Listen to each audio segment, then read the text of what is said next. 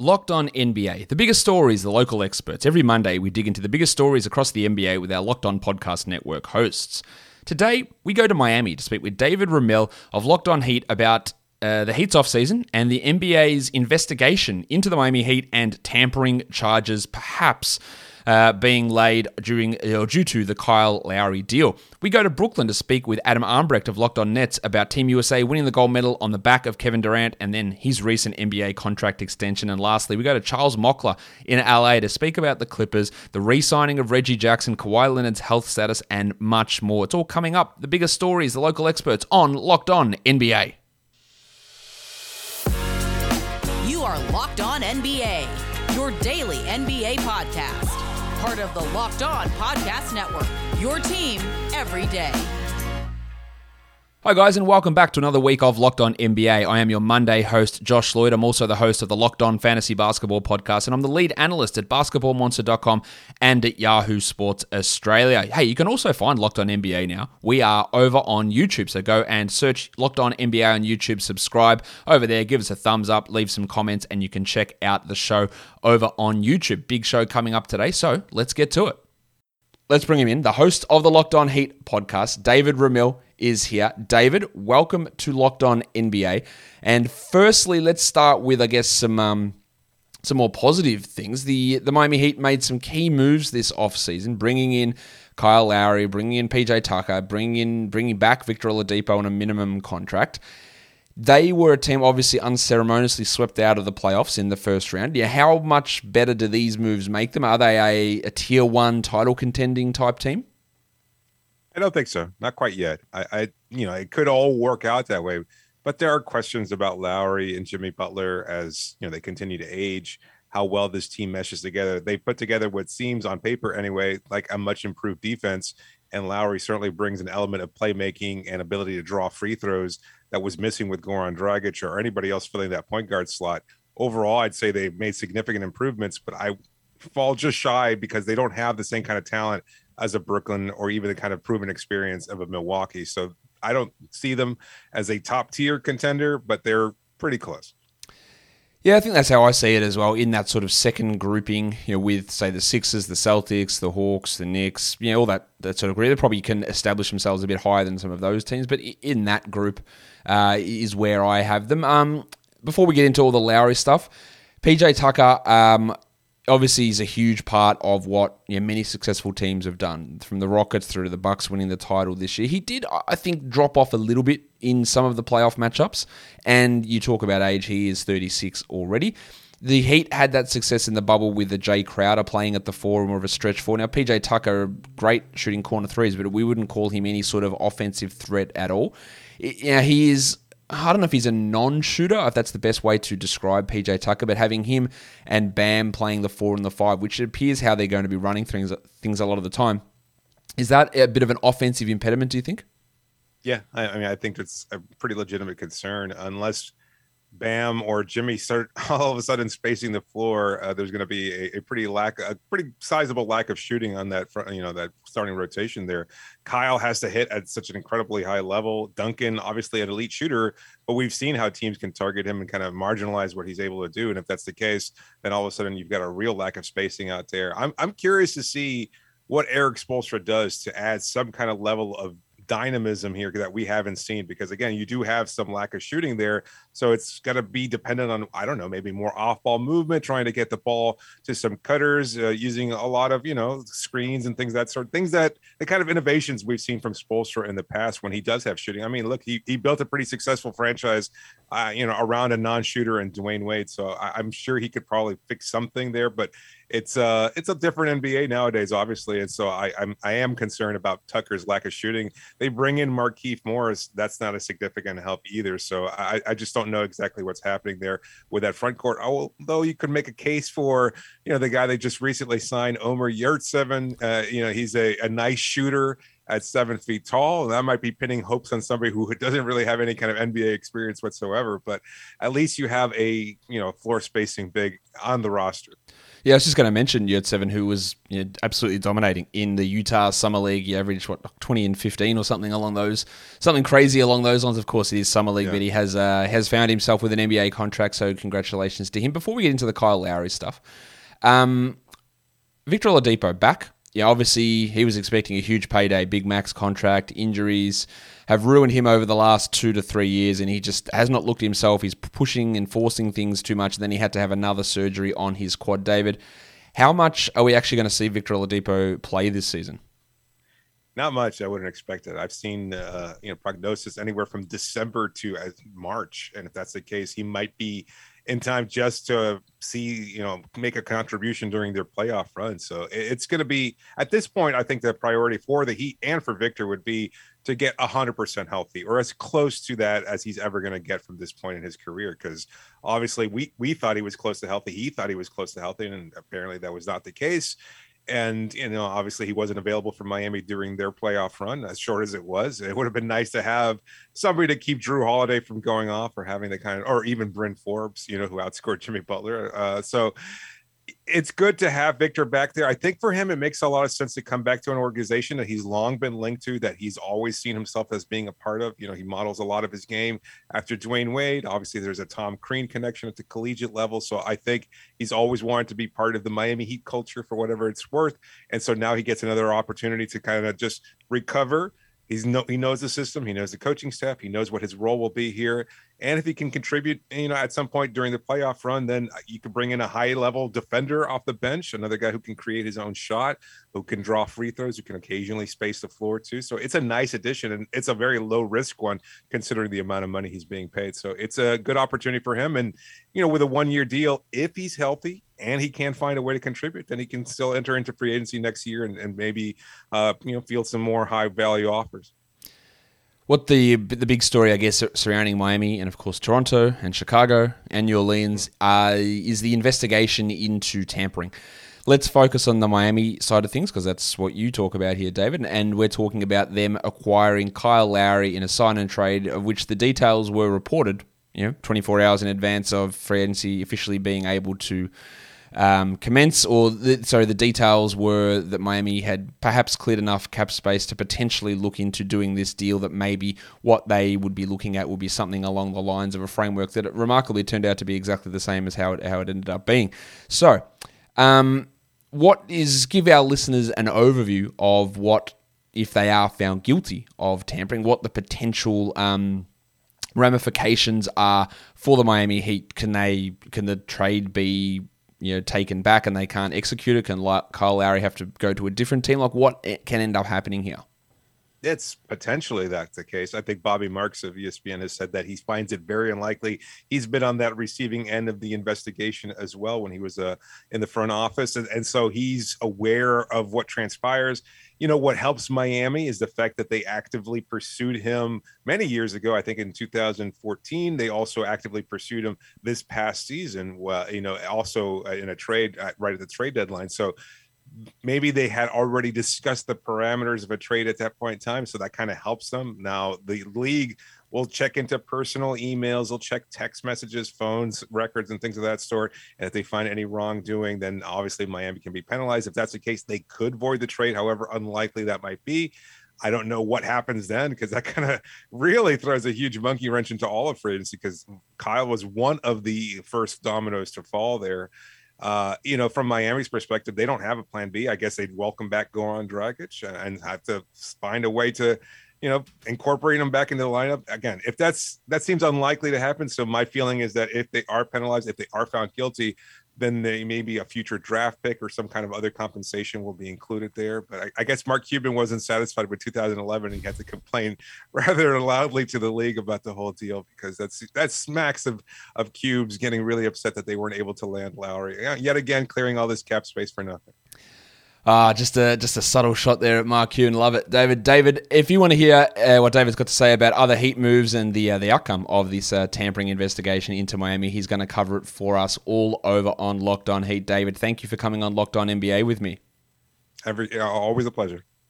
Do you know that 85% of people who play daily fantasy sports lose? Is it really that surprising? The game is rigged against you. You're playing against thousands of other lineups, not to mention experts who have more tools and more time. You don't stand a chance.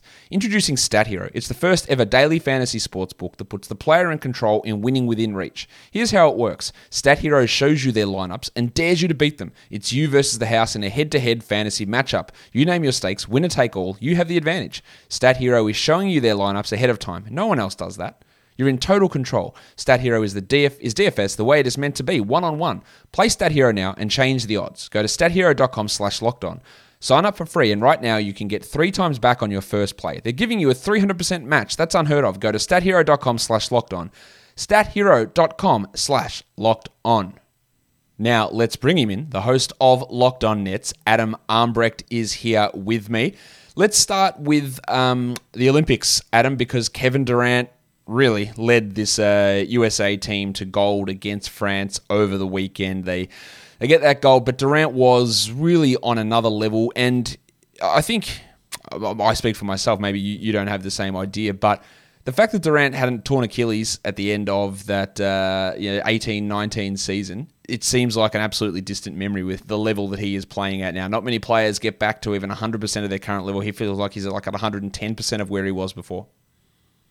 Yeah, I mean, I think going into the Olympics, there were, from Brooklyn Nets fans, NBA pundits in general, talking about, will the Nets be comfortable with Durant going and playing in Tokyo and the strain it could put on his body? I think once he got back on the court, that was it. In Kevin Durant's mind, and certainly from the Brooklyn Nets standpoint, if there had been any doubt around that, you would have seen some pullback in the series against the Bucks in the NBA playoffs, right? You've lost so many supporting cast. Why bother taxing or pushing him too hard? It just feels like, as rare as it may be relative to other athletes that have suffered that injury, Kevin Durant's not only 100, maybe 100% back, maybe even better than we remember him, just for the sake of not seeing him play for such a long period of time prior to. Yeah, it is actually amazing. Now, let's just focus a little bit more on Tokyo here, because Durant was, I wouldn't say carrying the US team, but it felt like he was the only player who was a reliable source of offense, especially with Damian Lillard dealing with that abdominal injury, which it came out afterwards. But he was really on another level to all those guys, which when you're talking about at a level of playing in the US Olympic team, to be on another level is pretty remarkable. Well, it's interesting, too, because some of the guys that came in there, now you get players coming off of being world champions like Drew Holiday, like Chris Middleton, who joined the party a little bit late, even Devin Booker, who played in but lost, obviously, in the finals. But then a guy like Tatum comes to mind. When you think about the expectations of him coming into this past season, he dealt with some COVID issues of his own, but where the level of his game is, I think, changed a little bit perception-wise. For Kevin Durant, you talk about the reason that makes certain players so great in the NBA. It's being kind of foolproof in what your game is. It's not predicated necessarily on needing the supporting cast to do certain things for you. It's not predicated on, well, as long as the rules of the game, because we know there's a difference between NBA and international play. If the rules are set to a certain standard, then I can accelerate. I can accentuate all the skills that I have.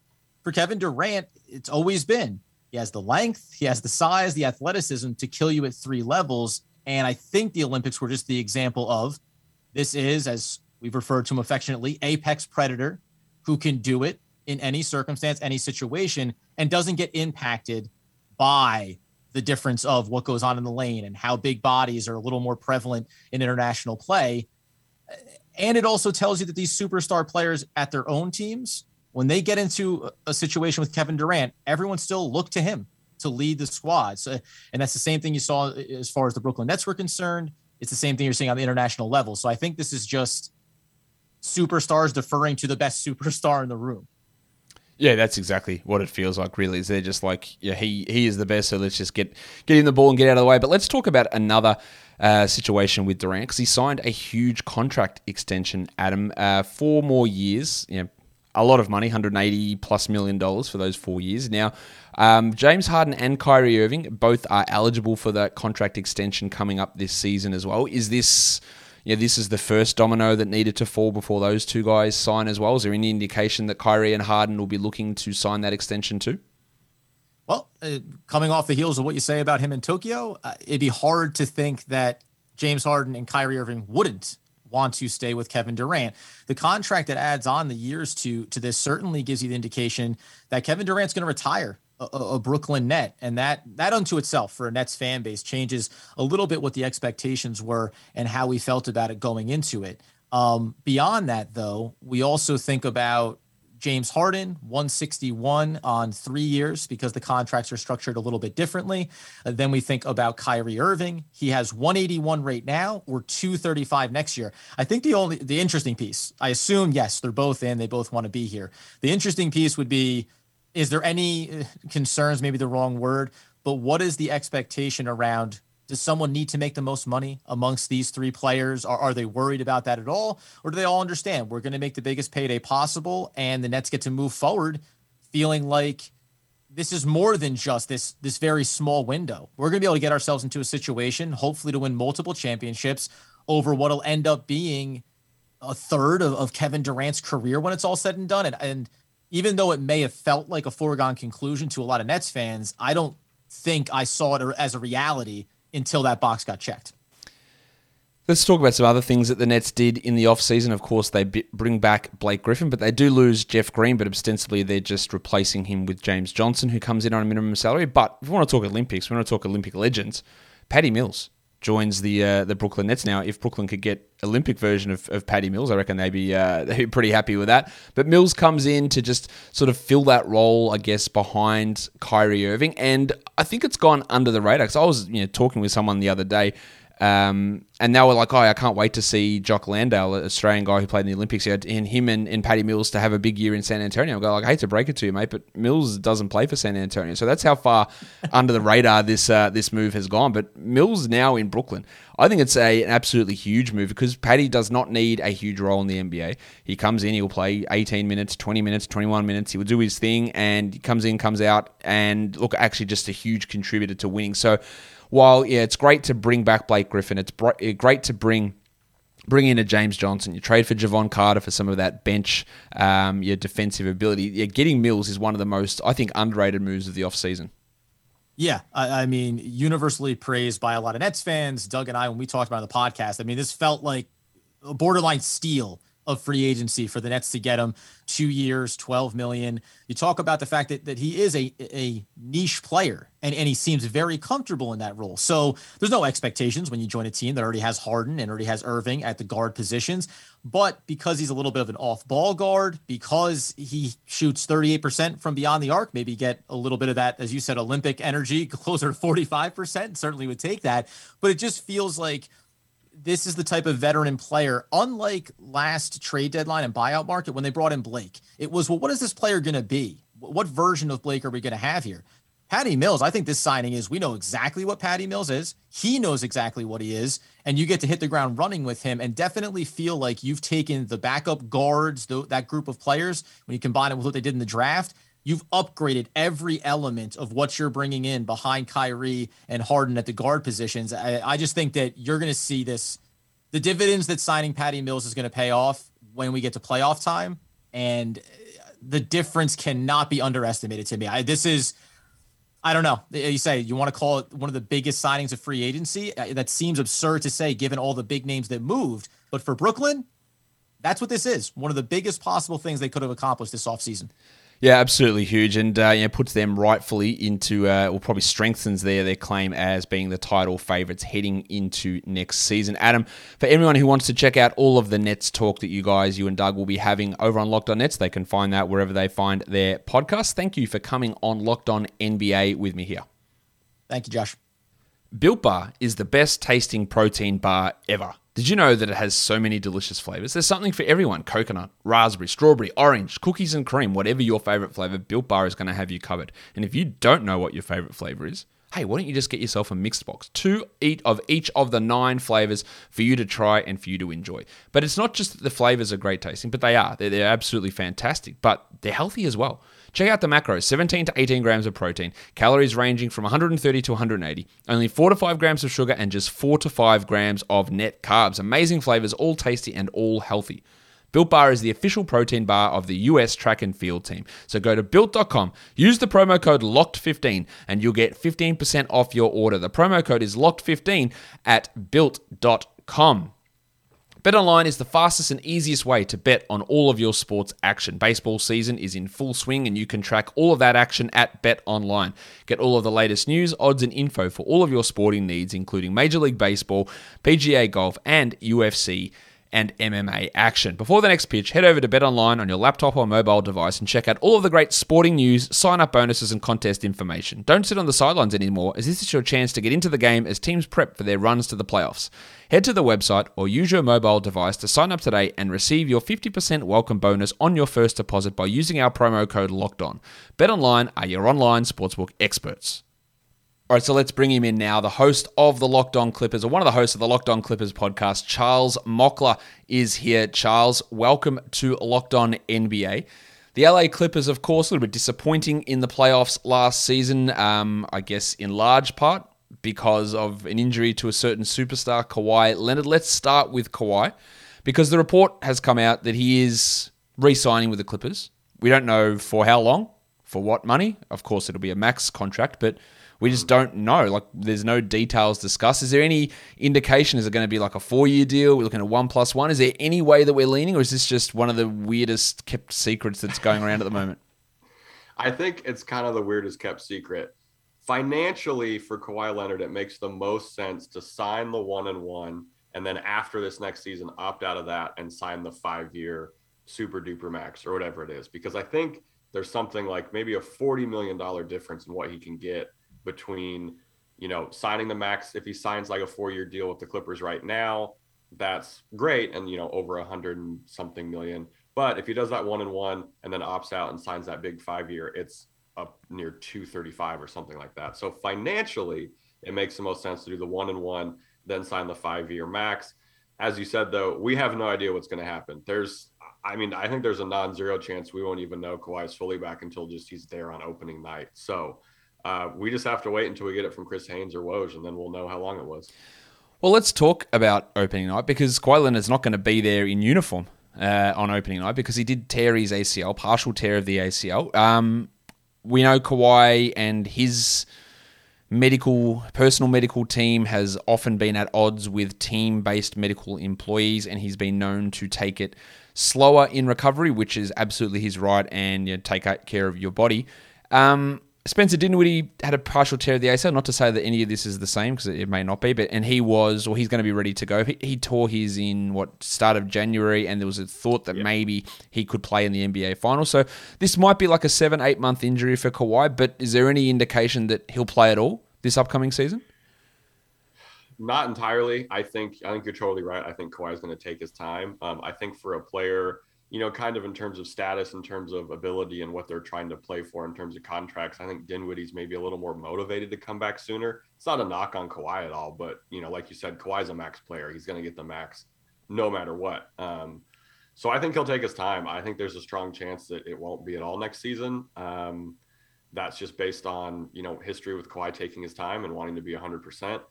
But, like I said, we're not going to know until he's kind of just there, which is frustrating as a fan a little bit for sure. But when he's been through what he's been through with teams before and misdiagnosing and just not being 100% confident, that's really all we can, expect and have to deal with. Yeah, exactly. Like, you can't blame Kawhi at all for being careful with his body. His job is his body, and he is getting towards the tail end of his career. Just turned 30 not that long ago, and dealing with another significant lower body injury is obviously a big deal. So I wouldn't be expecting Kawhi personally before April, if he's going to come back at all. Maybe just to get back for the playoffs, but that all remains up in the air. Now, the Clippers were pretty quiet in free agency, Charles, but then there was sort of a rush of things happening with the Kawhi, he's coming back announcement, and there was Reggie Jackson returning on a new deal for 2 years, $22 million.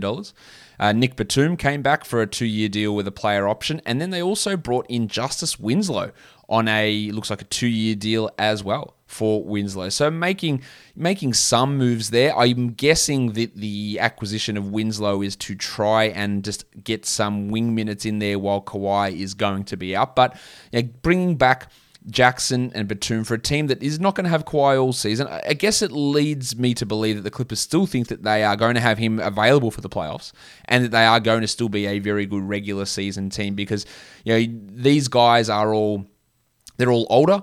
And if you are like, well, this is like a temporary mini rebuild, then maybe spending that money on Reggie Jackson or bringing back Batum or holding on to these guys that they did hold on to it would not be necessary in a season where you maybe not going to compete. So to me, there's a level of optimism in bringing all those guys back. How do you read that? I absolutely agree. I think it would be kind of worrisome if there wasn't optimism after watching what this team did last year without Kawhi, Serge, partly without Zoo. Like, there was a lot of key missing places in the playoffs. We do know the playoffs aren't exactly the regular season. It's a much different kind of grind in the regular season. But that's why you bring in someone like Justice Winslow, who is still young, still plays great defense. Obviously, there's some shooting issues. He was good for 2 years, and then it just kind of cratered. So hopefully the team development guys can kind of get him going. But I think they should still think they should compete. I mean, I think this team's going to be a top 4 seed. Where that shakes out, I'm not really sure if it'll be 1 or 2, but the pieces are there. We know what they look like. They got another year under Ty Lue's system to head into. I mean, if you really watch the Clippers last year, what they looked like last year compared to the last year with Doc, it was night and day in terms of ball movement, in terms of a lot of things. So now that they've had more time, Nick Batum obviously doing his thing for Team France was great to see. I think they're coming in. I think they're ready. I think they're ready to kind of carry that torch. What they did last year was trying to do their best to prove people wrong and doing a pretty good job of it. So I guess we can look at it a couple of ways. That they can replace Kawhi Leonard with, say, Nick Batum in the starting lineup, although Batum started a bunch of games last year with Morris out, then played a key bench role. I guess they could put Luke Kennard in there, who was missing in action during the regular season but stepped up during the playoffs. But I think that the big key, and you can correct me if I'm wrong here, with the Clippers and what they can do this regular season is an elevation in play from Terrence Mann. I would assume that they would like for him to step into that starting lineup and play alongside Paul George and Marcus Morris, and he can't be Kawhi pretty clearly, but for him to step in there, and I also think, you can correct me if I'm wrong on this, Reggie Jackson, that new contract makes me think that they would want him to maybe maintain that starting role, which he didn't have during the regular season, but he did during the playoffs, over a Patrick Beverley, and go with a Jackson-Mann backcourt. Is that the expectation that Mann can really take his game up, not even 1 level, but 3 or 4 levels to be a starting caliber player? The hype around Terrence Mann among Clippers fans right now is at an all-time high. I mean, he proved a lot of us wrong last season, myself included. We didn't know what it was going to look like after that last year under Doc. It was kind of like, is he going to be NBA level? And he absolutely is. He had one of the greatest Clippers performances ever against the Jazz. It was absolutely incredible. I don't think anyone would have told you he was going to score almost 40 in the playoffs. I think he's going to be starting. I think you're right about Reggie Jackson too. Effectively, this is Reggie's team to start on. He started the most games at point guard last season. He helped at one point. The Clippers were the most efficient offense in the league with him at the helm. I think Terrence Mann will be starting. You mentioned Luke Kennard, and that is a interesting situation. His big contract kicks in this year, so instead of making $4 million, he's making upwards, I think, north of 15. So there's going to have to be some contributions there. Part of that is on Ty Lue to figure out his role. There was some weird experimentation with a 3-guard lineup that kind of left Kennard the odd man out when Lou Williams was still on the team. So now that that's past him, hopefully we'll get some more, consistent minutes and a better idea of what his actual fit on the offensive side of the ball is. But what Terrence Mann is going to bring that, Luke Kennard can't is the defensive side of the ball. That's what's going to keep Terrence in the starting lineup, getting quality minutes. And I think he can take a step up. The expectations are a lot heavier or a lot, weightier than they were at the beginning of last season. I think he'll be able to deal with it, but how he answers to maybe start like the first month of the season is going to tell us a whole lot about Terrence Mann. It's going to be really interesting to watch. And of course, Charles, if none of that works, then of course they can just play 35 minutes of Jay Scrub and see what Scrub can do. Of course, if you want to hear more about the Clippers, Charles will have it for you all over on Locked On Clippers. Charles, thank you for coming on Locked On NBA with me. Yeah, thank you so much, Josh.